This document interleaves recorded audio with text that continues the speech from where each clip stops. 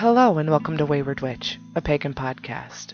My name is Miranda, and I'll be guiding you along this journey to explore non-denominational witchcraft for the modern practitioner every Tuesday. You can find us on your preferred podcast provider, or by following the links on Twitter at WayWitchcast, or on Facebook and Instagram at WayWitchPodcast. Feel free to reach out for questions, concerns, or even just to chit-chat, as I do love to hear from all of you.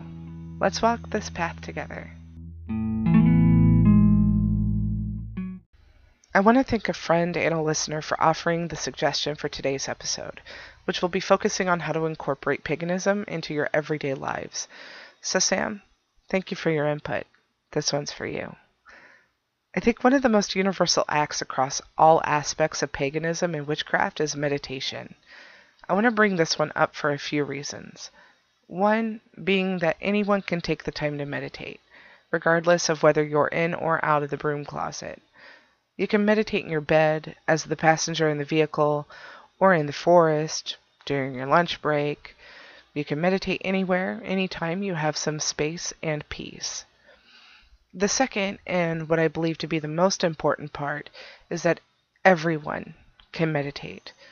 I know some of you may be thinking, but I can't empty my mind, or I can't think of nothing. The problem with that thinking is that it's false. Meditation isn't about emptying your mind and being without thought, but focusing on a singular idea or intention for a period of time. Oftentimes, when meditating, other thoughts may come in and float around, but what's important to remember is to acknowledge the rogue thought that comes in and let it pass through. Maintain focus. Meditation also allows us greater opportunity to practice mindfulness, which keeps us in the moment to appreciate the present, to be here, right now. There's also a plethora of health benefits.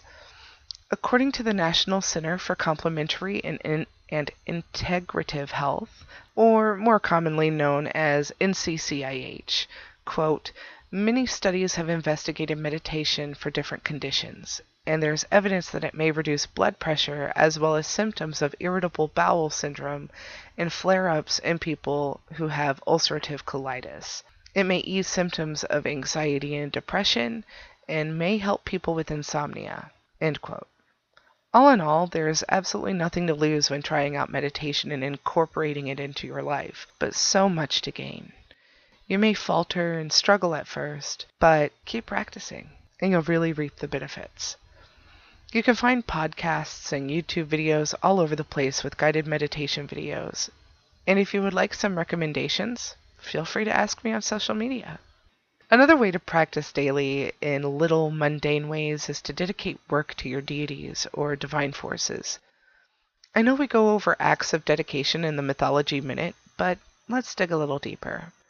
A dedication isn't simply, say, volunteering for a roadside cleanup for a day and calling it even with Gaia.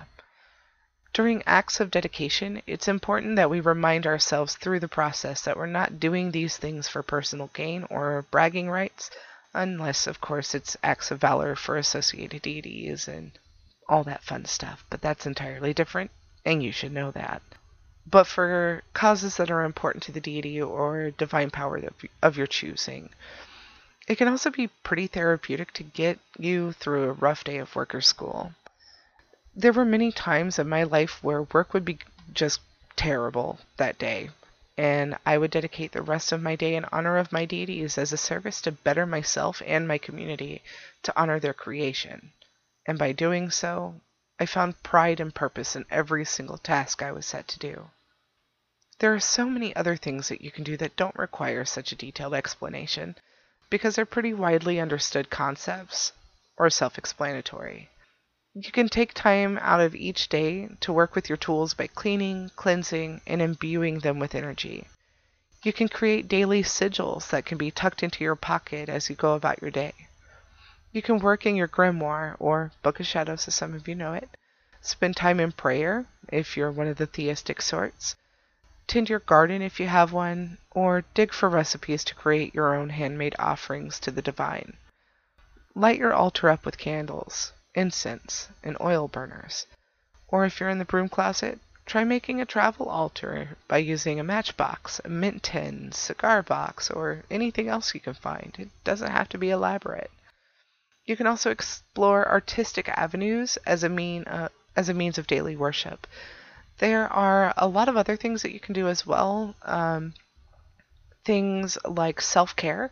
I know that a lot of us are starting to become a little more vocal in the mental health community about taking time out of every day to focus on ourselves. And a lot of the methods that we're seeing are things like giant bubble baths and let's do a face mask and make our hair all pretty.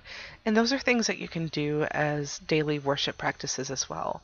I know a lot of people that are close to me actually are really big into love and beauty goddesses, or Bast being one of them, who is a goddess of perfumes. And those are things that you can incorporate into it and dig a little bit deeper in who you're worshiping or what culture you're exploring through the pantheon of your worship, and seeing how you can incorporate that into daily practice. The thing about daily practice, though, is that it's not very ritualistic. There's going to be a lot of things that you're just going to have to kind of wing. Whenever I was a baby pagan, as I like to say, a little witchling, one of the podcasts that I actually turned to and looked into was a podcast called A Witch's Primer by Ariel. And one of the things that podcast had taught me was that it's okay to fake it until you make it. It's okay to try to figure out where you're going with your own practice. It's something that I actually explained today regarding Wayward Witch, is that I know there's a lot of vague details. I understand that these podcasts are short, but at the end of the day, you have to find out what works for you. And I don't want to give you all the details of my personal practice to keep you from finding your own way. So test out a few things, see what works for you. Go work out if you're celebrating a Norse god of physical prowess, or spend time making pottery if you're worshiping gods of the arts. Spend time talking entirely too much if you worship Mercury or Hermes. It's okay to just kind of go with the flow.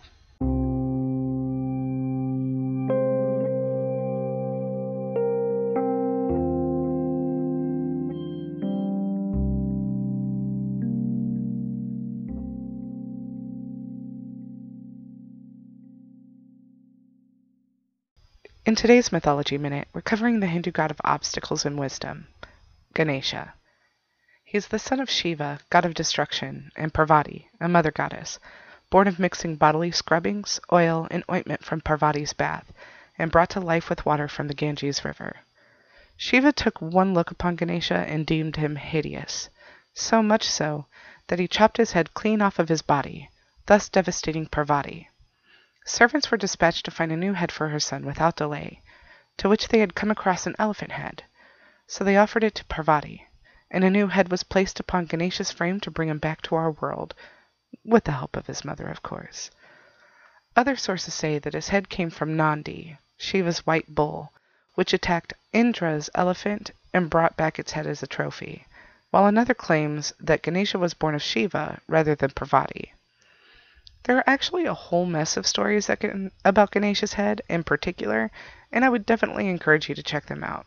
He is a very approachable god, answering the prayers and calls of practitioners regardless of what faith they traditionally walk, because he doesn't need you to believe in him for him to believe in you. So dear witchlings, if you feel there are obstacles in your life right now that may be hard to overcome alone, I would personally recommend this Hindu fan favorite. Offerings to Ganesha are vast. He enjoys traditional Indian sweets, bananas, durva grass, and dupe body incense, which is a type of frankincense used in the worship of Hindu deities. He likes garlands of aruku flowers, which are native to India. Working with Hindu deities also gives you the benefit of a collection of doctrine and historical texts that can provide you with mantras in order to repeat for the gods, as well as preferences of practice to honor them. Having an idol of Ganesha and anointing it with tilk oil is another great way to honor him. Ganesha is also a god of intelligence, so learning something new in his honor in order to expand your knowledge would be a wonderful devotional for him. As per usual, I'll be sharing an infographic on Instagram regarding different ways you can honor him.